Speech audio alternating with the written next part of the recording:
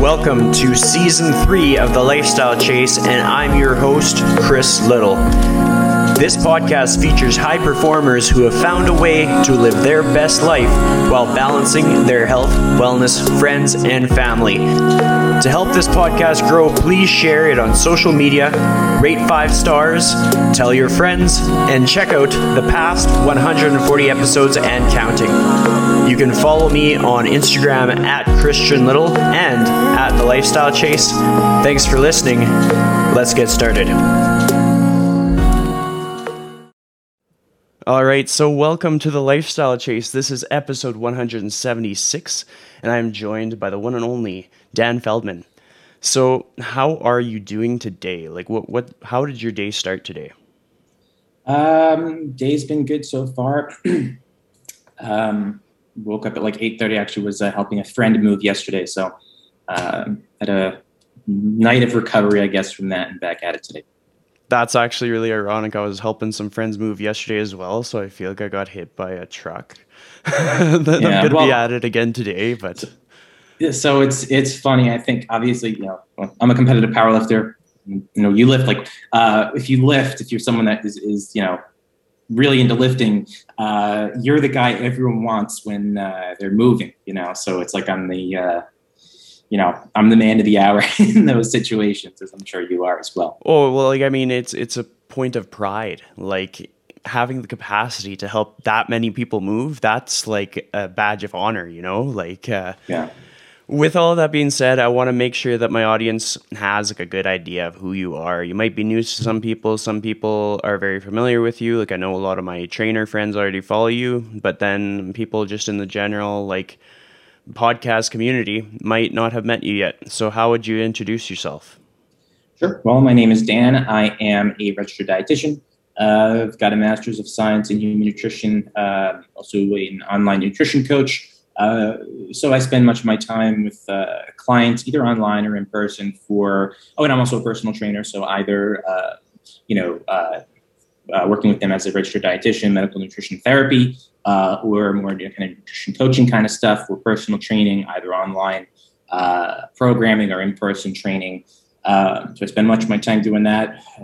When I'm not doing that, I do a lot of nutrition research dissemination, I guess I would say. So kind of summarizing nutrition research for a lay population. I actually do some work for examine.com, help them with their examine personalized. So basically that's reading and summarizing nutrition research, new nutrition studies, getting that to the public so people, can scroll through our summaries of the newest research on various topics. So I help out doing that as well. And that's a big part of what stood out to you for me as a guest. I was just like, there's so many little rabbit holes that I wanted to dive into. And what I like about following your account is that you're able, like, you'll put out sort of like the Cole's notes of a topic kind of thing. And You're very accountable to the fact checking of that stuff. Like, you'll cite the sources. I remember there was one post that really stood out to me, and I think it was just you were making like a correction to a previous post or something. And I was like, not many people have the guts to actually just do that. And I was like, that's what kind of makes me want to follow a person. Like, if they are transparent and accountable, that's awesome. Like, I'll stand by that person for a long time, kind of thing. Can you expand more about what that process was like, or what kind of influences you to be that way? Sure. So I guess I'll speak kind of specifically about that post, and then kind of more into sort of my view of being a nutrition professional and getting information out there to the public. So that specific post was actually about salt. If I'm assuming I'm thinking the same post, dietary sodium. And I had made a post basically explaining, some literature, meta-analysis, and some other studies that suggested that, dietary sodium, because obviously we have our dietary guidelines generally recommend for a general population to keep sodium intake below 2,400 milligrams per day, right? Too much salt, high blood pressure, heart disease, etc. And there was some research that indicated that maybe that wasn't necessarily appropriate, that you could get away with, having a lot more sodium for a general population, and maybe that 2,400 mark really wasn't appropriate, and it kind of explained some of that research. And then it came to my attention that basically that was wrong.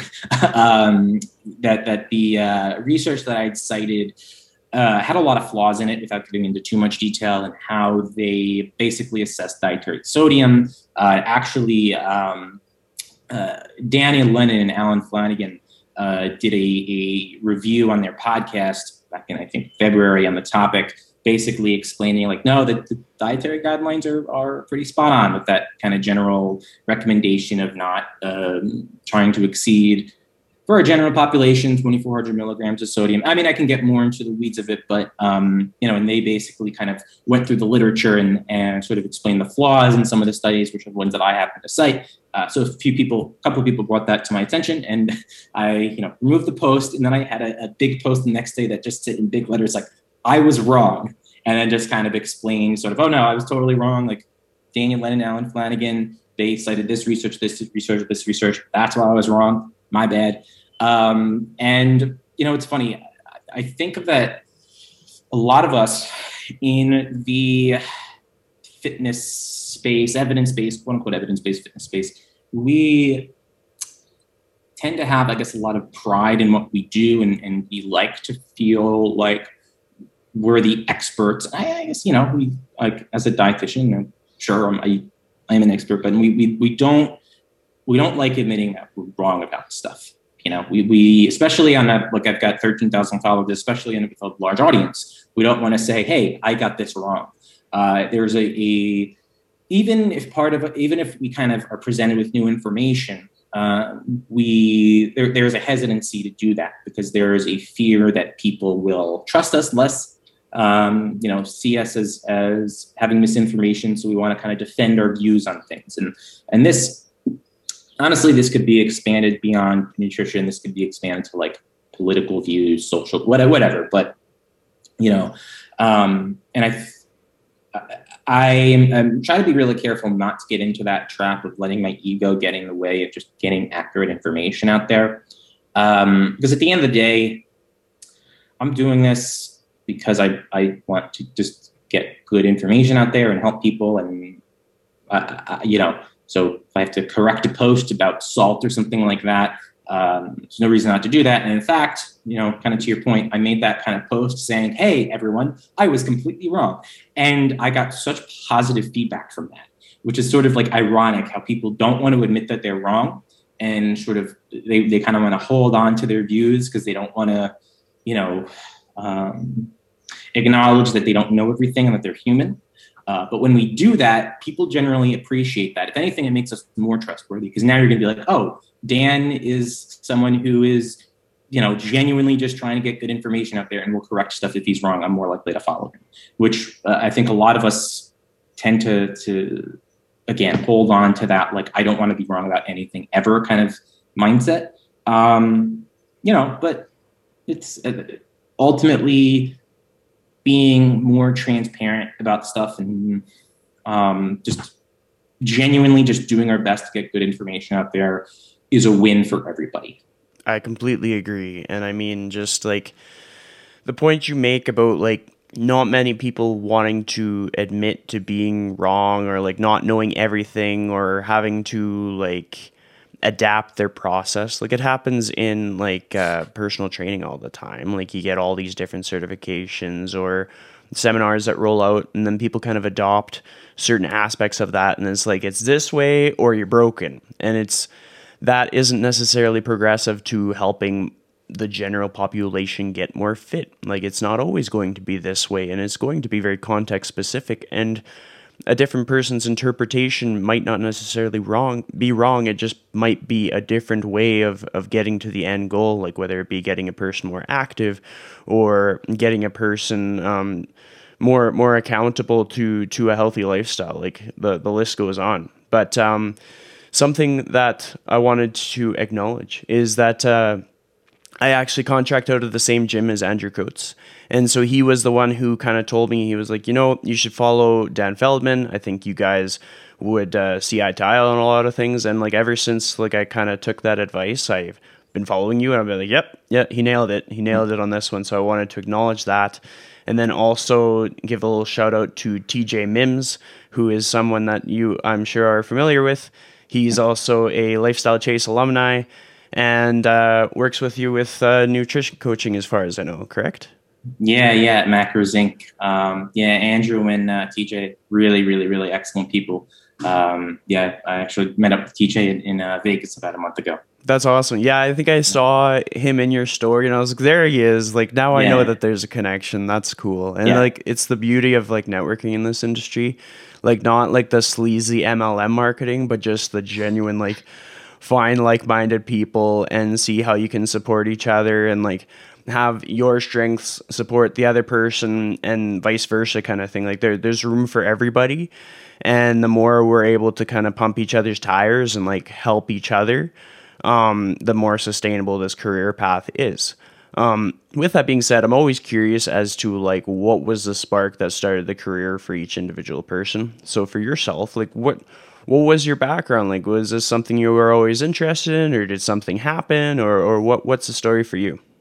sure. So I'm gonna try to be as I've got a little bit of a spiel, which whenever I'm on any of these podcasts or anything, I always give my whole little spiel of how I got into nutrition. I'll try to kind of go through it kind of in an abbreviated version just to not waste too much time. But yeah, so actually, so this is probably common among a lot of fitness people. I was kind of like a chubby kid, 8 years old, 9 years old, 10 years old, self-conscious about being a little bit overweight. And I actually, early in my life, actually, something I talked about on my Instagram, developed disordered eating, pretty pathological disordered eating patterns and behaviors, also body dysmorphia. So like around the ages of like 12, 13, 14, as I kind of went through puberty, if you were to like look at pictures of me, I kind of leaned out. Like by the time I was like 14 years old, I wasn't someone who looked like they had a weight problem. I just looked like a quote unquote normal 14-year-old, whatever that means. But I still saw myself as someone that had to lose a lot of weight. So I kind of developed this body dysmorphia where I was trying to lose body fat and get a six pack from the ages of like 9 until like 23. Even though like I really didn't really need to like lose weight or anything like that, and kind of on and off had disordered eating behaviors. So that's kind of like background. Now, actually, I didn't originally plan on getting into fitness and nutrition. I originally wanted to be a professional musician.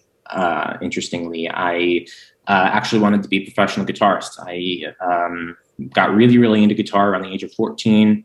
Practiced 6, 7, 8 hours a day, mainly playing fingerstyle acoustic guitar. If you or any of your listeners have ever heard of a guy named Andy McKee, he's a terrific fingerstyle acoustic guitarist. Look him up. Huge inspiration of mine. So got really into that. Wanted to do that for a living. Wanted to go to like a music conservatory. Ended up going to University of Delaware because they had a really good music program. Right before I started college, I realized I didn't want to do music because it basically, I was playing so much, practicing so much, auditioning that it wasn't fun anymore. So wasn't sure what I wanted to do, going to University of Delaware. Freshman year, took a Nutrition 100 class, just kind of randomly. Loved it. Around that time, I was also starting to get into kind of some weightlifting, just kind of basic weightlifting stuff. And then still kind of had the background, disordered eating, wanted to get the six pack, blah, blah, blah. And met with my advisor, my academic advisor, and they were like, you could do this nutrition thing or you could do dietetics and become a dietitian. And I was like, oh, that sounds official. I'll do that. So I decided to pursue a bachelor's degree in dietetics, which is basically the bachelor's degree that you need to ultimately become a dietitian. So pursued that.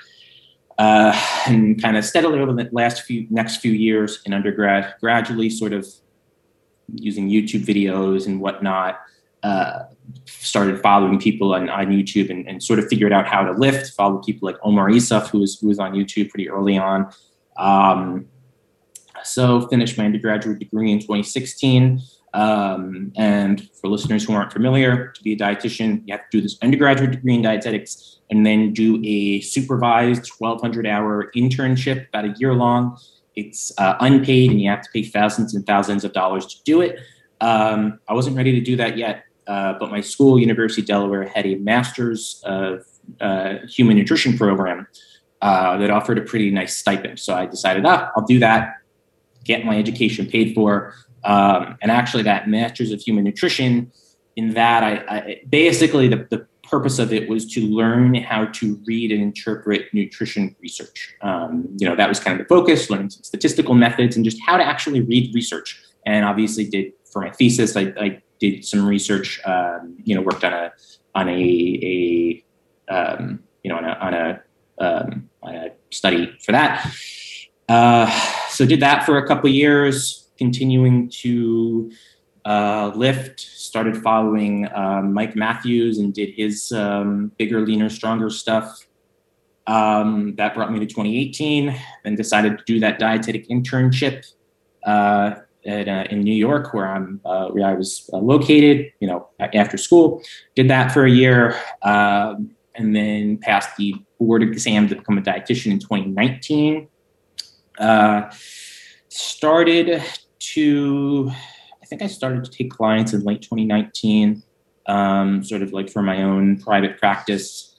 And also during that time, I took a job actually in long-term care, so working in nursing homes as a dietitian.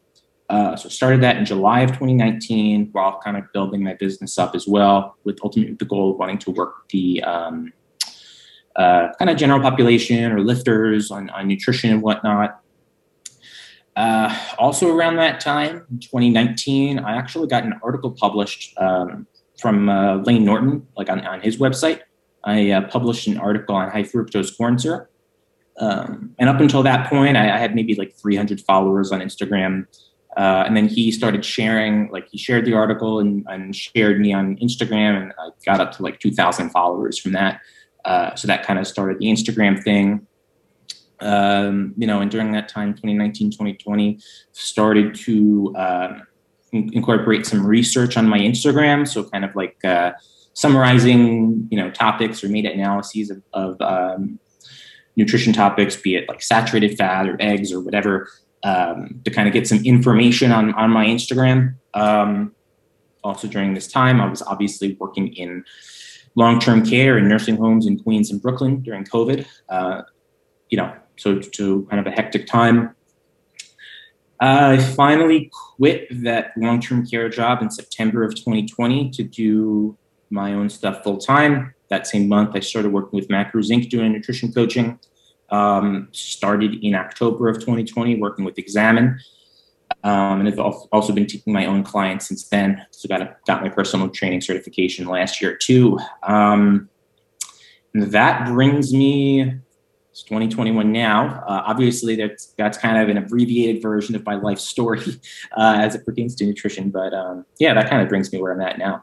That's awesome. I mean, the way that you summarized that was perfect. It kind of gives those connecting pieces that a person would need. I mean, there are a lot of people who listen to my show that are going to appreciate someone who's had problems with body image or eating disorder or anything like that, especially when it's the cover image that I use for this show is you powerlifting. So people are going to look at that and they're going to be like, well, whatever, he's not relatable. And then they're going to listen to the show and they're going to understand. That's kind of that's what I want for this show, is for people to learn to hear a person's story and hear how the more you deeply connect with a person, whether it be that they're exactly like you or they're not exactly like you, the more you can be resilient in tough times and the more that you can feel like you're not alone.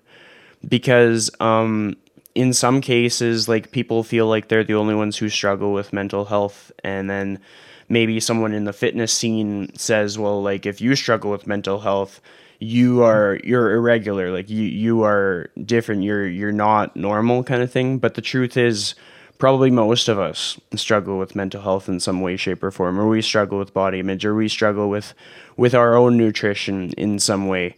And so your ability to tell your story was very, very important to the show. Yeah. Something that kind of popped up into my mind was just like all of these different like transitions, the jumps from thing to thing. You talk about the requirements of becoming a dietitian and the internship, and like a person would look at that situation and be like, well, this is impossible. Like, how am I supposed to do all this stuff? Like, to be able to do this thing unpaid, or be able to go through all this schooling, or to be able to study for this extended period of time. Did you ever have a moment in that journey where you're like, you know what? I give up. Like, did you ever have a moment where you felt like it was too much to like go through that whole educational process, or was the passion fiery enough that it just kind of kept you going? So there were a lot of moments where I thought, not, oh my God, I can't do this, but oh my God, can I curse, by the way? Yep. Okay. Okay. I thought, oh my God, this fucking sucks. Like, this is really shitty. I hate doing this. But a lot of those moments, I still have those moments. You know what I mean? Like, I like just of like absolute overwhelm, and absolute, like, how can I possibly do this? Like, and I think that having those feelings of holy shit, how can I do this? Of, oh my God, I'm overwhelmed. That is a sign that you're stretching yourself to grow. Okay. If you never have those moments where you always feel like everything is doable, um, that might be a sign that maybe, like, that you can grow a little more, because yeah, of course, none of this stuff is easy. Doing all of that education and doing the internship and I mean, the internship, like, it was a lot of clinical, like long-term care, working with patients who were like over 600 pounds, food service, which is not something I'm particularly like has any like relevance to what I do. Like, just like being able to sort of do all that stuff and sort of have that sort of intrinsic motivation to keep going and know why you're doing it, is really, it's really an important skill just for life in general, to be able to do things that feel shitty, to be able to do things that feel shitty, and you know that they feel shitty and that they're uncomfortable. You don't like doing them, but you do them anyway. That's a really important skill for life. That skill will get you through a lot of life difficulties beyond just fitness, beyond just your career. It kind of is a skill that applies to everything. And actually, what kind of taught me this, ironically, was guitar, was music. Because I, was like 14 when I decided I wanted to be a professional musician. And I'm someone, like, I really go after things. I'm not someone who actually exactly has a balanced personality. So, like I said, I would practice 7 hours a day, 8 hours a day when I was 14, 15 years old. And my thinking was like, okay, this is not necessarily fun, but this is what I have to do to be the best, to be a great guitarist. And I'm going to fucking do it, because it's just, I know it's supposed to be hard, but it's supposed to be hard. And that's what makes it worth doing. And that, even though I didn't become a professional guitarist, like, that skill set of being able to do the hard thing, has been a major reason for the success that I've had so far with most aspects of my life. With lifting, right? It's as I'm sure you know, building muscle and increasing your lifts takes a lot of time and a lot of boring training. The best training programs, in my opinion, are relatively boring. They don't change week to week that much. But what makes it successful is that you just kind of stick with it. You stick to the principles. You just push and stay patient, and you get the results. And the same thing applies with the internship, as you mentioned. Like, it sucks, but you just kind of put your head down and do the work. Building, a following on Instagram. It's a lot of tedious posts and a lot of work, but you just kind of keep doing it and keep putting yourself out there. With business, it all kind of intertwines. So that, again, that ability to do hard things and to know why you're doing them, and to sort of embrace the hard, or embrace the suck, I guess, is really, really, really important for any endeavor. So I know I kind of went on a little tangent there. I am very caffeinated today, so but hopefully that kind of explains a bit of my mindset when I was going through that educational process. Yeah, well, I mean, you answered it perfectly, and you kind of highlight a lot of things that are important for people to realize, especially in a time like here in Edmonton, like gyms are still closed.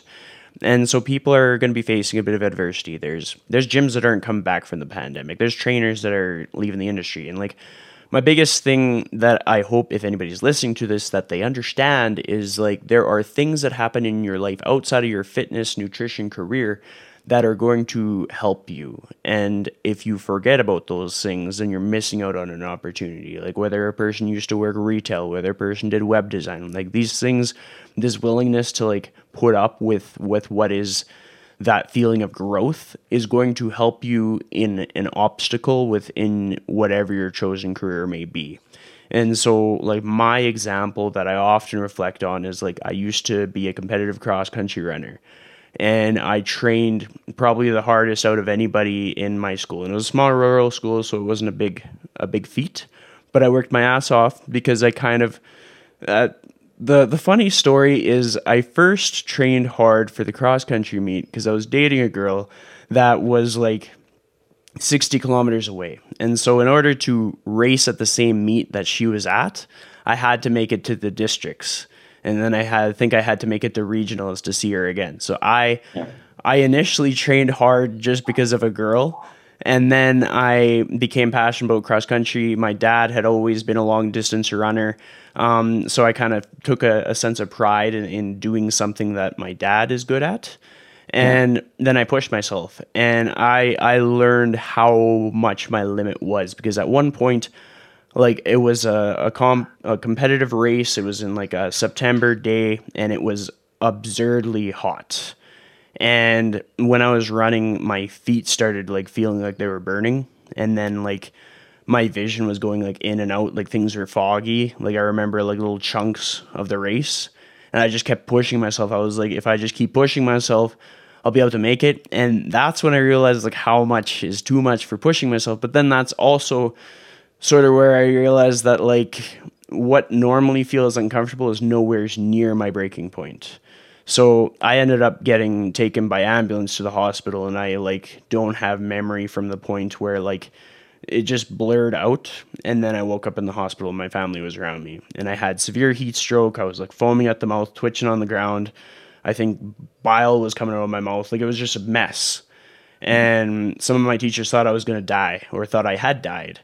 But it taught me that like most of the time when we're like, oh, I can't do this. Like we're in the middle of pandemic. Like we have some obstacles and we're like, can't make it through this, can't progress, can't dream big.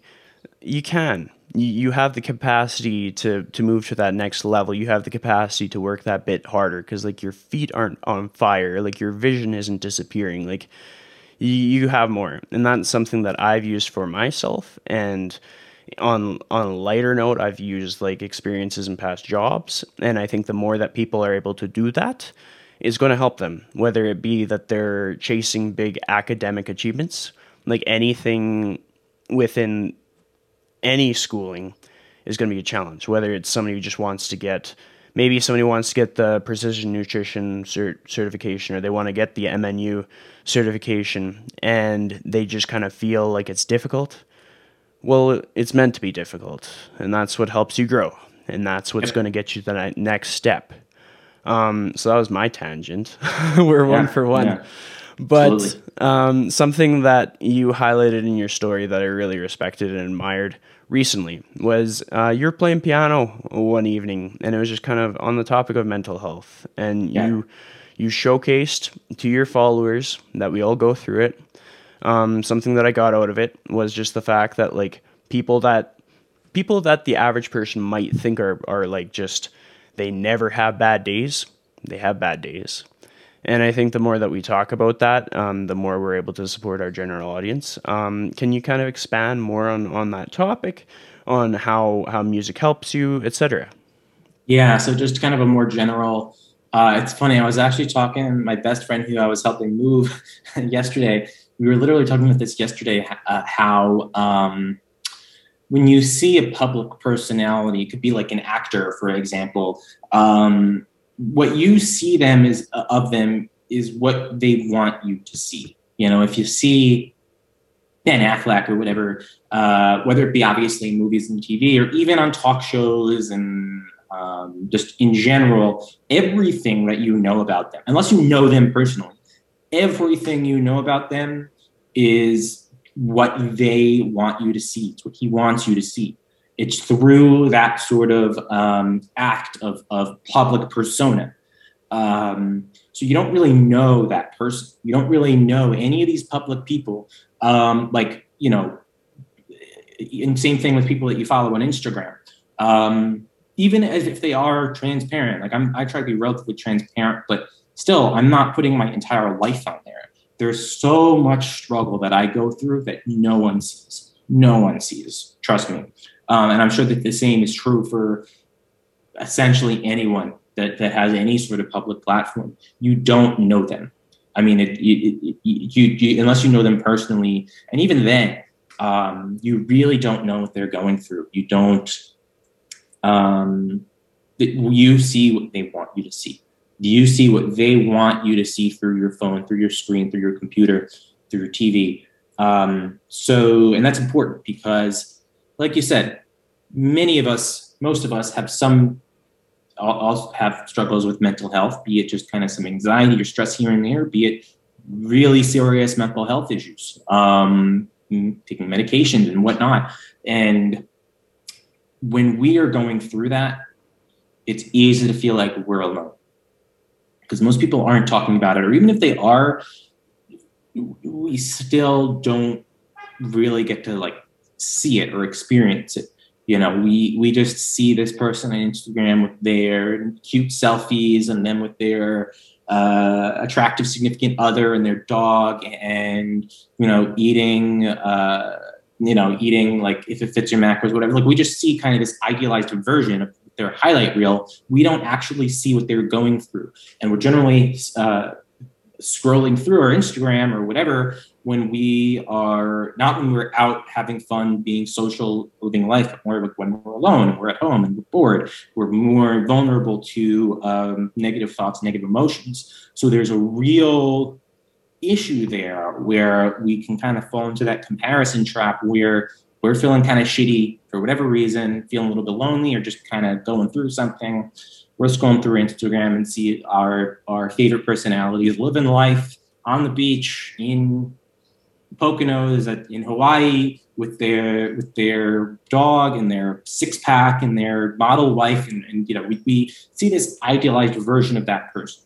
But we don't actually know that person. We don't have the information to compare ourselves to them in a fair way. Because we don't know what they're going through. We don't know their financial situation. We don't know what, if they're struggling with anxiety, depression, worse mental health issues. Like we don't know. And it's really easy to lose sight of that.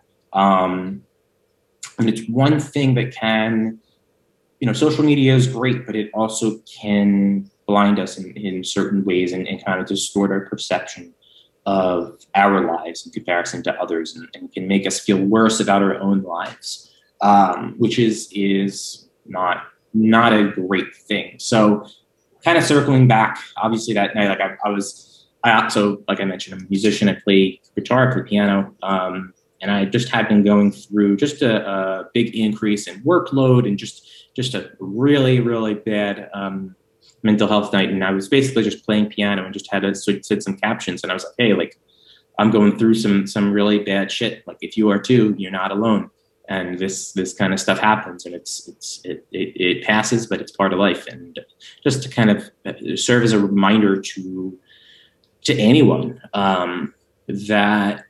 The fact that I'm on Instagram and I'm lifting heavy weights and doing the nutrition research stuff and have 13,000 followers, like that doesn't really, it can create an illusion that I have this like amazing life or whatever or anything like that. And that's just not the case. I have my own share of difficulties and struggles as we all do. And I think it's just important to be reminded of that, Absolutely. I mean, the biggest part of why that stood out to me is like you kind of outlined it. Like we're on our social media when we're spending time by ourselves. We're not on our social media where when we're like enjoying ourselves. It's not like when we go on a holiday, we're like on the beach scrolling other people's stuff. Like certainly we might check if people like stuff.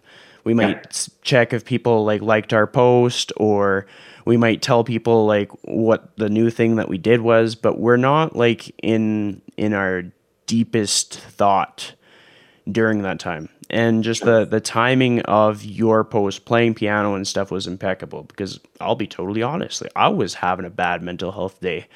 And in seeing you just be honest, it helped me. I was like, Yeah. that's my bro. Like that this is a guy that I can relate to. This is making me feel like I am normal. Like it's okay. It's that phrase. It's okay to be not to not be okay kind of thing. And I think in being able to just say it and just be authentic in how we show up in the world. Like it's not like we have to be doom and gloom in everything that we put out into the world. But if we kind of give people those connecting pieces to help everybody kind of feel that they can be all right in their own skin in any capacity, then we're actually helping. Versus if we kind of make it seem as though if you're anything but sunshine and rainbows, then you got to get checked out kind of thing. Like if we said that fitness and nutrition was going to solve everything, that wouldn't necessarily be true, because I think we can both agree that sometimes it's a much bigger picture. Sometimes it takes help from very qualified professionals. Sometimes it takes help from medication. Like there are so many of my friends in the industry who take antidepressant medication, Yeah. and they're also some of my strongest friends. And so there's no stigma to it at all. Like if anybody feels hesitant to seeking the help that they need for their mental health, don't feel hesitation. If you need people to kind of have your back, we're two guys that I'm sure would have anybody's back with regards to that. But yeah, I just wanted to highlight that because I thought it was really important. I don't think that we can talk about it enough. Like we can always talk about it more, kind of thing, because that's what's going to help a person live a long and abundant life. Like a person can kind of read between the lines there. Like if you want to live to be 90, you're going to have to talk about these tough moments and figure out how to get through them, and like who are your people that you can kind of see yourself in the same situation kind of thing. Sure. So yeah, like I respect, admire, and appreciate you for being who you are. With regards to back to like career and stuff, you've kind of had some big moments in the last couple of years, like starting up new jobs, new roles, new anything like that. What's the one that made you the most proud, that got you the most fired up? I mean, there's been, I don't know if I can necessarily choose one, because there's been a lot of really, really, I've been really fortunate in a lot of ways, having Lee Norton share my article back in 2019, that kind of helped people start to know who I am and that I exist, and that was really awesome. Lane is someone who I really respect and admire. Um, you know, Getting to and continuing to work with Macros Inc. has been terrific. They're a phenomenal company. A lot of really, really, really fantastic people there. Brad Dieter is absolutely terrific. Obviously working with Macros Inc. With Examine has been a huge honor too, because they are a company that I've looked to for for a really long time, really since I've been in the nutrition space for evidence-based information. I like to think I can read and interpret nutrition literature pretty well. Obviously, it's what kind of my master's degree was in, but still the fact that they value me enough to hire me and to have me be a part of their team was really meant a lot. So I know I can't really. I'm kind of dodging your question and that I'm not really picking one, but I've just been. I guess I've just been. very fortunate in that I've been kind of had the attitude of I'm just going to like work really, really hard towards things, and eventually things kind of start to work out. And it's been funny. Like it's kind of cliche to say, oh, just work really hard and then the opportunities will come. Like there were a lot of times like where I kind of was like, oh my God, this is like not going to work out. This career thing, like this fitness thing is not going to work out. Like I quit my long-term care job, like I mentioned in September of last year. And listen, being a dietitian in long-term care is no joke at all. It's very, very critical population of, older people with mental illness, especially during the pandemic. It's been literally an essential job. So I was going in every day, and it's those people who work in long-term care, dietitians, nurses, doctors deserve a hell of a lot of credit. They deserve so much fucking credit. So I don't mean this in any way to be disrespectful in that way, but it wasn't for me. It just wasn't what I kind of became a dietitian to do. I wanted to do more of the helping people, fitness stuff, nutrition research stuff. So I quit that job in September of 2020. It was a high-paying job. It's a steady job. It's a COVID-proof job. I mean, as steady as you can be to really live a life of uncertainty. And there have been definitely periods since then where I've been, kind of like, oh my God, is this going to work? And I've just kind of kept going. And even when I kind of have doubts or whatever, other people have doubts, I just kind of keep working hard and keep trying to help people and putting good stuff out there. Eventually things have fallen into place. So yeah, I know that again doesn't quite answer your question, but no, I mean, I could do. When you're answering, you're giving me some good ammunition to kind of like spin it around and go back to you kind of thing, because Yeah. a lot of people are looking to start something. Maybe they're looking to start writing articles. Maybe they're starting a podcast. A lot of my local friends have just started a podcast. And I always warn them, I'm like, you gotta just assume that you're taking on a part-time job and you're not going to get paid for it. So if you want to take on a part-time job and not get paid for it, start a podcast. But if that doesn't sound good to you, consider if you want to start a podcast or not still, because it's a time commitment. It's a long game. I mean, this is episode 176, and like I'm still not one of those popular podcasters. But the way I look at it is, it's kind of like your body of work. It's similar to kind of how you did all these things and then you got promoted by people who themselves have this great body of work. And it wasn't necessarily because you got lucky. It's because you did so many things that amounted to that moment. And then your Instagram account grew because you had done all the tough work. Like you stuck it out. You kept going. Despite any doubt that you had, you kept chipping away. And that's kind of how this stuff works. Like the number of times that I've kind of looked at my podcast wondering if anybody's listening and been like, should I just call it? Like I've had people, they've brought up the point that maybe I should just like stop doing the podcast. Maybe it's draining me too much. I'm like, no, like it's just like the cross country run, knowing my limits and kind of staying within it, but training to get to my goal, or like practicing to get to my goal, like continually, refining and taking that feedback, similar to what you did with the sodium study. You took people's feedback, you refined it, you got better. A lot of people saw that in you, and they'll be with you for the long term, whether it be peers in the industry, people that will connect you with opportunities in the future. Like that stuff pays off. So I'm hoping that people are like getting those lessons. Like I can imagine I probably have one or two new trainers that listen to this show, and I genuinely hope that they take advice now and then. Not that this is the ultimate advice, but some of it is helpful, especially when gyms are closed here. With all of that being said, you did some, well, I mean, I imagine you've done work on all kinds of things within nutrition, just delving down the rabbit hole of things. But a topic that comes to mind for me is creatine. Like creatine being something that I think is very valuable for the general population, but there is some minutia to that. So, if you wouldn't mind, would you be able to kind of expand, do a little bit of a TED talk on creatine and the benefits, and just like what people might often like maybe misinterpret as to the uses of and the benefits of it? Sure. So just kind of speaking more to a bit of a general population here, because a lot of lifters, people in the evidence-based community might already be sort of familiar with the basics of creatine. But basically,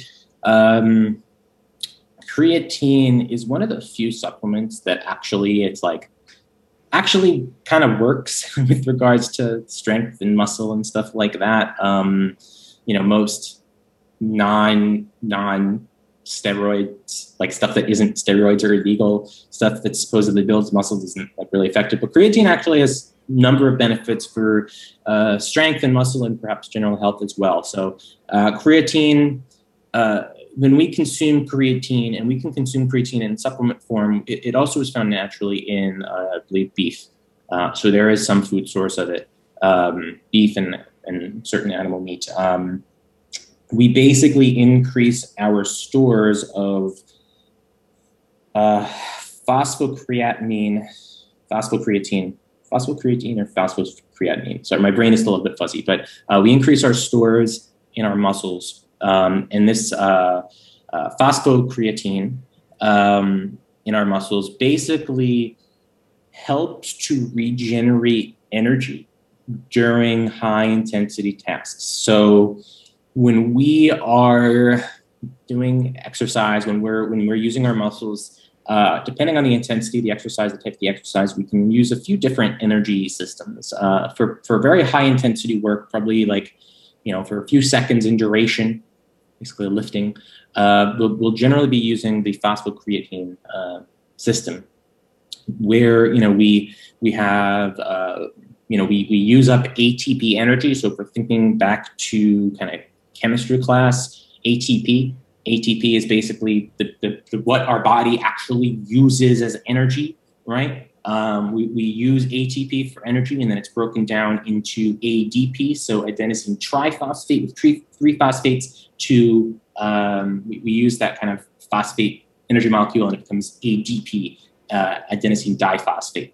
And the faster that we can recycle that ADP back into ATP, we get that extra phosphate there, the more energy we can produce. Now, let me just say, like, for people listening, like, this is a very coarse, like, I might be fudging some details. This is a very kind of coarse description. So there's more details that I'm not necessarily getting into, but basically it comes down to, with the phosphocreatine system, sort of using that ATP and then regenerating that ADP back to ATP.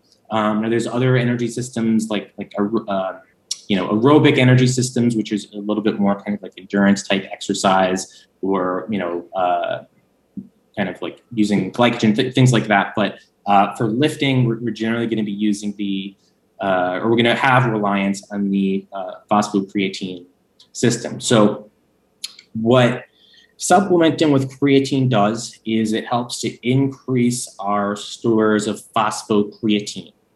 And if we have more stores of phosphocreatine, the phosphocreatine has that phosphate group to donate to that ADP that we kind of, from ATP to ATP, when we used energy, to regenerate it back to ATP, so that we can sort of basically regenerate the ATP faster. And that basically allows us to exert more energy in this phosphocreatine system, and ultimately get an extra rep or an extra 2 reps, or lift slightly heavier, that kind of thing. So it can improve lifting performance in that way. Basically, we want to saturate our muscles' phosphocreatine stores so that we have the maximum amount of phosphocreatine possible. So like if you consumed like 100 grams of creatine per day, which would be an absurd amount, you would be way more than saturating your system. So it's not like a linear kind of thing. You have a certain amount of it, and then it kind of plateaus. Generally, if you can supplement with, this is some have argued for more, but like kind of the general recommendation is if you're getting 3 to 5 grams of exogenous creatine per day, over the course of like a month or so, you can saturate your stores of phosphocreatine and ensure that you're getting the most bang for your buck. So that's basically the very coarse overview of it. still kind of early for me. My brain's a little bit foggy, so if I did fudge a couple details, I do sincerely apologize. It obviously is a bit more nuanced than how I described it, but that's sort of a general overview. That's kind of why supplementing with creatine, generally I'd say 3 to 5 grams per day. Some people might argue for a little bit more, particularly people who are larger with more lean muscle mass, but generally 3 to 5 grams per day every day. There is also some research out there for other benefits, such as cognition. Not an area of research that I'm too familiar with, but there is some research that, particularly as people get older, the supplementing with creatine might possibly have some cognitive benefits. We also know that the benefits observed with creatine are often more significant in people who are vegetarian or vegan, because they're not eating meat. They're getting less creatine from their diet. They're not eating beef. They're not eating meat to get creatine. So supplementing with creatine can be extra beneficial. Hopefully that wasn't too confusing. With these kind of topics, I toe the line between being really, really, really specific with the details and also not boring people. So hopefully that was somewhat of an accurate depiction of how that works and makes some semblance of sense. Well, absolutely. I mean, some of the things that stood out for me was just I was like having flashbacks of reading textbooks and stuff, and I was like, whoa, whoa. But the good thing though is that when somebody hears it from somebody other than the host, then they might take it a bit more seriously. And it's not like I'm not pushing supplements on people, but I just want people to be enlightened of some of the beneficial supplements that are available, that in moderation the addition of them would not be harmful and holistically quite beneficial. Like, I look at it from the standpoint of, like, we can think of our energy balance, or just like the amount of when we're able to bring our energy balance up higher based on increase of activity.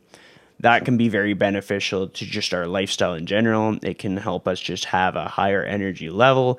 It can help us lead a more fulfilling life. It can help us maintain our muscle mass into our old age. And like that's fairly straightforward. And it's just been something that's been like at the top of my mind, because I've been like, well, like I can help people in all these different ways. And as soon as I want people to understand that if I have a way that I can help them, I'm not going to be quiet about it, and I'll make sure that they know about it. But I'm also going to give them the perspective from somebody else, so that they're not just hearing my own biased opinion, but that they'll also kind of hear it from the perspective of somebody that can speak more eloquently about it. And then they can go on their own and decide if that's for them. I know for some of my clients have just outright asked me if creatine is harmful. I'm like, no, it's not harmful, and especially if it's in moderation. Oh, I have another quick thing. Because people, so generally speaking, and again, we're talking about a general population here, not people who have specific health conditions. Obviously, disclaimer, neither of us are doctors. This isn't medical advice or anything, but creatine for a general population is extremely safe. It's one of the most well-studied supplements. One thing I often hear is, so I'm sure you've heard before, is, it's going to damage my kidneys, or kidney whatever. And again, maybe you've already talked about this to your audience, so I'm sure this is sort of preaching to the choir here. Kind of where that comes from, and some medical professionals may also kind of say that and be well-intentioned, but not quite understand. So there's creatine, which is sort of the supplement with, and then we have serum creatinine, which if you go to a checkup, they check your blood levels of different stuff. Oftentimes they'll check your serum creatinine. Now, serum creatinine is very often elevated in people who have kidney disease. Generally, it's one of those markers that they'll generally look at, with people who have kidney disease. I believe it's used to estimate glomerular filtration rate, GFR. Almost positive it is, but people will look at creatinine, and if it's someone has an elevated creatinine, sometimes that can be a sign of kidney damage, because the kidneys basically aren't filtering the creatinine properly. So that's basically a marker that can be looked at along with blood urea nitrogen. Now, when you supplement with creatine, you might make more creatinine, just because you're kind of breaking the creatine down into creatinine. That doesn't mean that it's damaging your kidneys. That just means you're making more creatinine from creatine, and your kidneys are just going to filter it. It's going to be fine. But that might be where some of that kind of confusion comes from with creatinine, with creatine. Oh, it's going to harm your kidneys, because if it increases your creatinine, which it can do even in the general population, that means it's like, oh, it's damaging my kidneys. No, it's not. If you have healthy kidneys, your kidneys will take care of the extra creatinine and the extra creatine that you're using up just fine. Kidneys can do it, no problem. But it's kind of that because it's affecting this serum marker, and this serum marker is often used to assess kidney disease. People kind of misinterpret that, and so that is actually just something I wanted to bring up to people. Again, you may have already kind of explained that kind of thing, but it's just something to be cognizant of. Definitely, and I think that's important. It's actually like this is the first time I've actually gone down the rabbit hole in creatine on this show, and so we're good.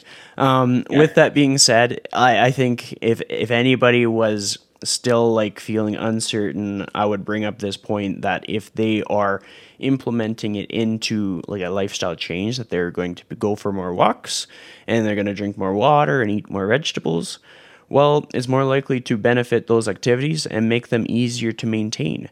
If somebody was living a sedentary life and they were not on par with their nutrition at all, then that's where you could start to buy into some of the problematic things of having any supplement. But then it would be, the bigger problem would be the lack of structure in nutrition and the lack of activity, I would say. Yeah, exactly. It's getting your biggest things down first, which is, of course, not being super sedentary, eating a reasonable diet with fruits and vegetables, an appropriate calorie intake, getting a diverse variety of foods to ensure you're hitting your micronutrients, vitamins, minerals, fiber, water, etc. All of that stuff comes first before we even talk about supplements. So supplements are the last 5%. Totally. And so with that being said, to kind of keep us on our timeline, so every one of my guests, I tend to ask them this same question, just to kind of see how they tick and what kind of answer they're going to come up with. So the question is, if you were to give me one piece of advice on how to live my life to the fullest and the most authentic way, what would that piece of advice be? Don't worry about what others think of you, which is probably impossible to do. But if you can live a life that is true to your own values, and you're able to minimize the effect that others have on your self-worth, and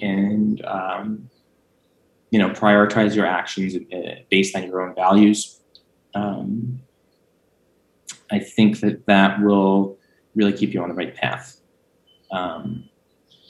And it's a little bit nuanced, because obviously you want to kind of take feedback from people when appropriate and improve yourself as appropriate. But at the same time, not letting, or I guess I should say not caring about what others think about you.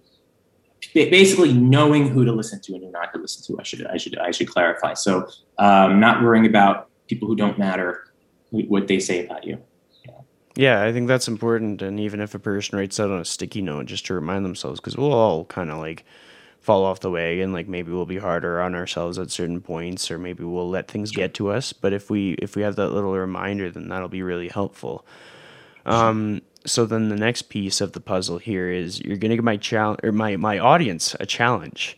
I almost said you're going to give my challenge an audience, but you're going to give my audience a challenge of the day, something that's unique to you, that you truly believe that would benefit them either today or a week from now, or however it looks for you. Write down your why.